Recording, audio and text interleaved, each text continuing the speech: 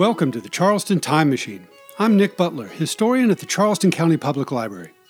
Most of Charleston is familiar with the Aiken family of antebellum times, whose railroad wealth literally stamped the family's name across our state. But hardly anyone remembers the other Aiken family of colonial South Carolina.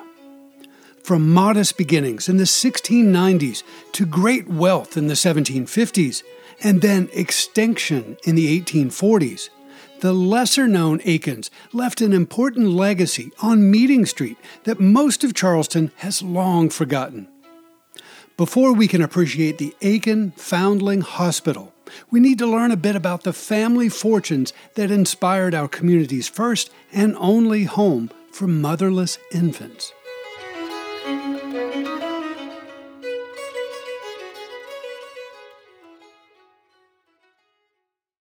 The Aiken family, spelled A-K-I-N, arrived in South Carolina by 1695, though it's not clear where they immigrated from. Like the more famous and apparently unrelated Aiken family, spelled A-I-K-E-N, of 19th century South Carolina, the colonial-era Aikens may have hailed from the north of Ireland. In 1695, Thomas Aiken purchased 200 acres from Jonathan Amory, another immigrant from Ireland, on the eastern branch of the Cooper River, about 20 miles northeast of Charleston, and he rooted the family in what became known as the Low Country parish of St. Thomas. By the time he made his will in 1705, Thomas Aiken had acquired sufficient real estate to divide more than 700 acres among his three minor sons, John, Thomas, and James. John died in 1729, leaving his entire estate to his mother, Elizabeth, and his brothers and sisters. Thomas Aiken, the second man of that name in South Carolina, married one Margaret Livingston and became a planter in the parish of St. John, Berkeley. At his death in 1755, the childless Thomas Jr. left his entire estate to his wife Margaret, who died in 1757 and distributed her estate among her non-Aiken family. James Aiken, the first man of that name in South Carolina, was born sometime in the 1690s and became a prominent planter in the parish of St. Thomas in the 1720s. As such, he served as a justice of the peace, a tax inquirer, and was repeatedly elected to represent St. Thomas in the Commons House of Assembly. He acquired additional property by purchase and through the family of his wife, Sarah Bremar, with whom he had at least 4 children, named James, Thomas, Elizabeth, and Mary. If James Aiken is remembered at all today, however, it's for concocting a story about a planned slave insurrection in 1749 and torturing his slaves to confess the imaginary plot. The colony was on high alert for a brief moment until Aiken's neighbors, including his brother Thomas, persuaded the governor that the threat never existed. At the time of his death in 1758, the elder James Aiken owned dozens of enslaved people and more than 5,500 acres scattered across the Low Country. But it's unclear whether or not he also owned a townhouse in Charleston. I believe he acquired a house on the west side of Meeting Street, opposite the Congregational Meeting House, before his death in 1758. But I can't find any documentation concerning how or when he acquired that property. We'll return to that point in just a minute. When the widower James Aiken died in 1758, his 4 children were still teenagers. Supported by a sizable family fortune and a well-heeled network of family and friends, however, the Aiken children did not suffer for want. Elizabeth lived in urban Charleston, apparently with the Harleston family, and died unmarried in 1763. Mary Aiken married George Smith, the son of Reverend Josiah Smith, Sr. James Aiken, the second man of that name in South Carolina, married Anne DeVoe in 1764 and followed in his father's footsteps by acquiring even more real estate and representing the parish of St. Thomas in the General Assembly. Thomas, the younger son, married Anne Christie in 1768 and also became a planter in the parish of St. Thomas. In short, the Aikens were a well-established, affluent family by the time of the outbreak of the American Revolution in 1775. But there were also signs that the family fortunes were in decline well before the war began. In his 1758 will, the elder James Aiken described numerous tracts of land in several parishes and instructed his children, after they reached the age of 21, to sell off as much of the land as they wished. James Jr., the elder son, born in 1743, began advertising 8 plantation tracts in the autumn of 1768, describing them all as belonging to the estate of James Aiken, Esquire, deceased. Along with his brother Thomas and brothers-in-law George Smith and Josiah Smith, Jr., James Aiken continued advertising numerous properties for sale into the early 1770s. The total acreage on offer amounted to more than 5,500 acres, and thus represented nearly their entire inheritance. This fact clearly suggests that the Aiken boys were endeavoring to downsize their agricultural interests, but their motivations for doing so are unclear. Among the properties advertised by James Aiken Jr. in the autumn of 1769, and of particular interest to this story, was, quote, a lot of land in Charlestown, 33 feet and a half front on Meeting Street and 236 feet deep, end quote. The lot in question contained, quote, a convenient house with 6 rooms and other outbuildings thereon, is nearly opposite the White Meeting, that is, the Congregational Church, and occupied by Mr. James Andrews, end quote. James again advertised this property in the summer of 1771, at which time he provided a more robust description.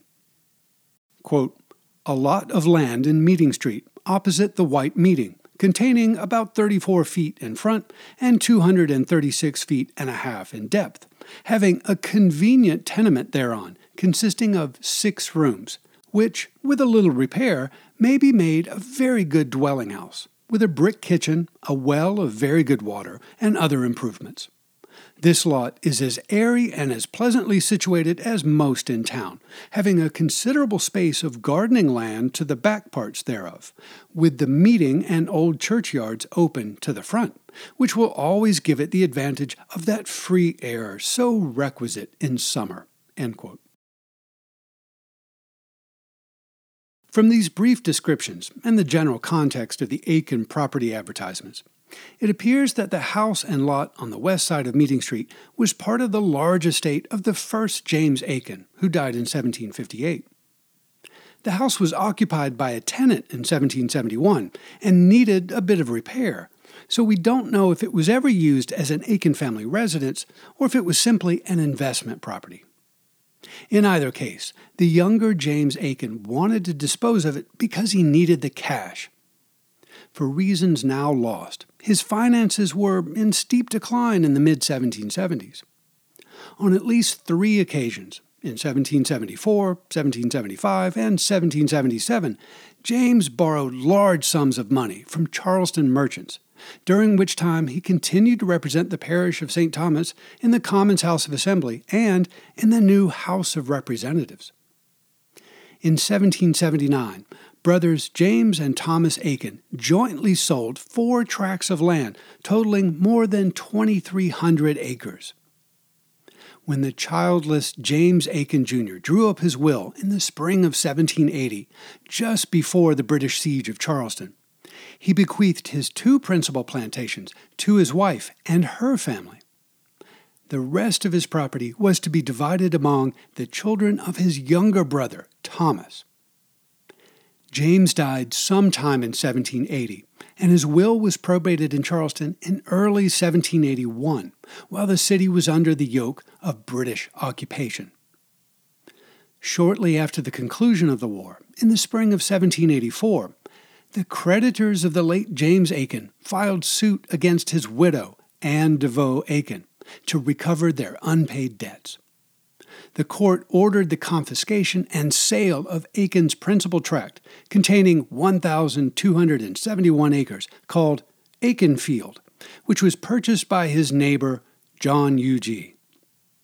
With Anne's death in 1785, a major chapter in the Aiken family saga came to a quiet end. Far less is known about Thomas Aiken, the younger son of the first James Aiken, who was born sometime between 1744 and 1747. At the start of the American Revolution, he owned more than 2,000 acres of land, but like many men of that wartime generation, he felt compelled to make contingency plans for the future of his growing family.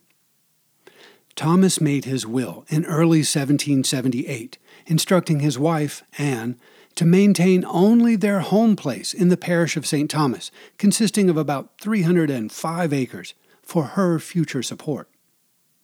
The rest of his estate was to be liquidated and the profits applied to the support and education of their 3 children, James and Elizabeth, both born around 1773, and another Thomas, born around August of 1776.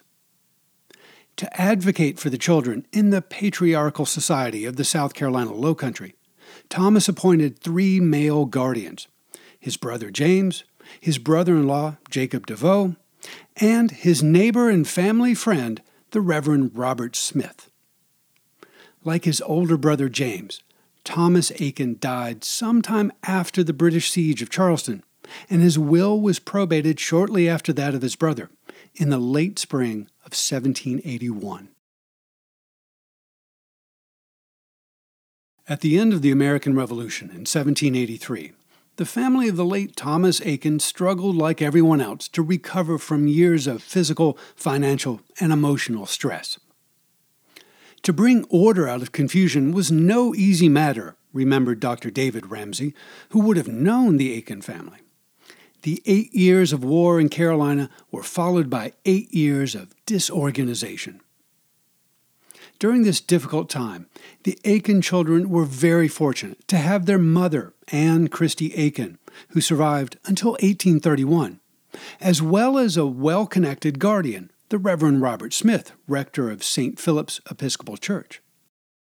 The exact nature of the relationship between the Aiken family and the Reverend Smith is difficult to determine from the distance of more than 2 centuries, but they were more than simply neighbors.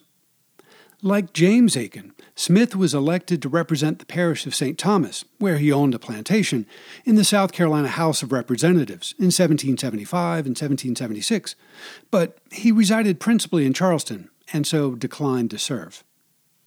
Smith likely married Thomas Aiken and Anne Christie at St. Philip's Church in 1768 and likely baptized their children in the 1770s. Thomas Aiken could not have selected a better guide for the future of his 3 children. As a Cambridge-educated gentleman, Robert Smith was both a patriotic veteran, having been exiled to Philadelphia in 1781 by the British, and a clergyman with a zeal for education. In the summer of 1785, Robert Smith opened a private academy for young men at his commodious house, the parsonage of the parish of St. Philip, now No. 6 Glebe Street. Here, the Anglican reverend offered instruction in reading, writing, arithmetic, geography, as well as Latin, Greek, and French to a mix of day students and boarding students. This academy, really an advanced grammar school, formed the nucleus of the College of Charleston, which commenced formally in 1789 under Smith's leadership as a publicly funded liberal arts secondary school, what Americans might call a high school. For James and Thomas Aiken, aged 12 and 9 respectively in 1785, the timing of these educational developments was very fortuitous. By the time the boys reached adulthood in the 1790s and took possession of their respective inheritances, they were prepared for successful careers in the disciplines of their choosing. The young James Aiken born 1773, died 1846, the third man of that name in South Carolina, was drawn to the visual arts. Like his slightly younger contemporary, Charles Fraser, he probably studied the basics of drawing and engraving with Thomas Coram, Charleston's resident self-taught artist, who had a strong connection with the Reverend Smith and the Charleston Orphan House, founded in 1790. Of these two artists, Dr. David Ramsay later noted that, quote, Thomas Coram has merit as a self-taught engraver, and James Aiken has obtained distinction in the same art, but, notwithstanding, has found it for his interest to seek the reward of his ingenuity elsewhere than in the land of his nativity. End quote.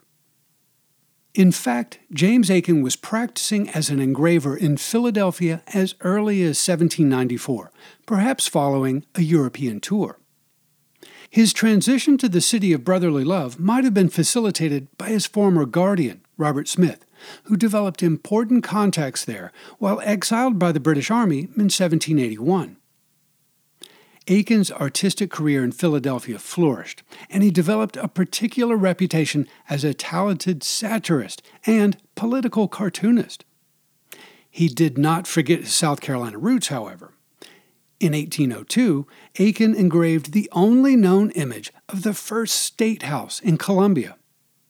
A few years later, for David Ramsay's two-volume History of South Carolina, which was published in 1809, he engraved an imaginative facsimile of the first printed map of Charleston, published by Edward Crisp in 1711. I could say much more about James Aiken's career in the visual arts, but I'll leave that to Allison Stagg, an art historian who's working on that project right now. At some point in the 1790s, young Thomas Aiken, born in 1776, the third man of that name in South Carolina, went abroad for his education, but the exact duration and itinerary of his travels are not known. We do know, however, that he earned a medical doctorate in 1799 from the University of Edinburgh in Scotland, where he completed a Latin thesis on canine rabies. By 1802, he was listed in the Charleston City Directory as a practicing physician. Shortly after his return to the city, Dr. Aiken joined the Medical Society of South Carolina. By 1808, he was part of the monthly rotation of visiting physicians at the Charleston Dispensary, Charleston's free clinic for indigent patients. In 1810, he joined forces with Dr. George Hall to open a private infirmary on the west side of Back Street, now called Franklin Street, opposite the Marine Hospital, for, quote, the reception of sick and wounded Negroes, end quote. In 1819, Dr. Aiken was elected president of the Medical Society of South Carolina. In June of 1821, Charleston City Council appointed him to the Board of Commissioners of the city's poorhouse, a position he held for many years. In short, Thomas Aiken was an educated, well-connected man about Charleston who used his talents and resources to improve his community. Of the Aiken boy's sister, Elizabeth Aiken, born 1773, far less is known. Eliza, as she was known in Charleston, never married, and opportunities for spinster women were very limited during her time. I think it's possible that she volunteered with a philanthropic organization called the Ladies' Benevolent Society, which was formed in 1813 to assist poor women and girls who needed aid and protection, but I haven't yet pursued that lead. Eliza may have lived with her mother, Anne, over the years, perhaps dividing their time between the family's sole remaining plantation in the parish of St. Thomas and their sole surviving property in urban Charleston. The wooden house on Meeting Street, advertised for sale by the late James Aiken in 1769 and 1771, apparently passed to the children of his brother Thomas after 1781, as his will had directed. That building, which was probably constructed before 1758, endured the Revolution and survived through the years to the 1840s, at which point it became the focus of the Aiken family legacy. Before his death in 1841, Dr. Thomas Aiken, a lifelong bachelor, left instructions for his sister Eliza to take possession of the house and lot in Meeting Street, quote, "where I now reside," end quote. Personally, I think Thomas and Eliza probably shared the house anyway, since both were unmarried. But again, we know very few details about Eliza's life. At any rate, Eliza spent her final months contemplating the future of the old Aiken place, which was nearly a century old by the time she made her will in the spring of 1842. In that document, she composed a detailed plan that reflects an intimate knowledge of the city's efforts to care for the urban poor. Eliza conveyed her most valuable possession, a 2-story double tenement of wood nearly opposite the circular church on the west side of Meeting Street, to the City Council of Charleston with a singular condition. Quote, "In trust, nevertheless, that they, the said City Council of Charleston, do, within 2 years after my decease, establish and found thereon a suitable hospital for the reception and maintenance of foundlings within the parish of St. Philip and St. Michael in the said state of South Carolina, until they arrive at the proper age for admission into the orphan house of the city of Charleston." End quote. In short, Eliza Aiken single-handedly established Charleston's first and only foundling hospital in 1842. The Aiken Foundling Hospital was an important but short-lived institution in downtown Charleston, designed to meet a need that once existed in our community.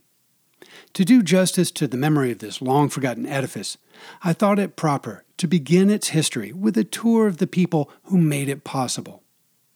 The Aiken family line in South Carolina, established in 1695, disappeared in the spring of 1842. But the name might have lived on for centuries. After all, everyone in Charleston remembers the Roper Hospital, established by a private bequest in 1845. So why have we all forgotten the Aiken Foundling Hospital? Tune in next week when we'll return to the site of the old Aiken home on Meeting Street and explore the rise and fall of the Aiken Foundling Hospital.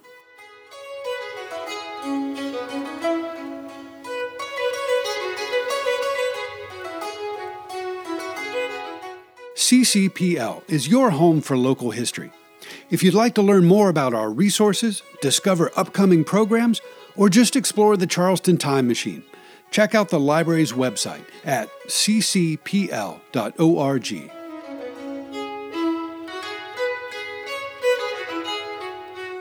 Thanks for joining me aboard the Charleston Time Machine. This is Nick Butler, and I'll see you in the future.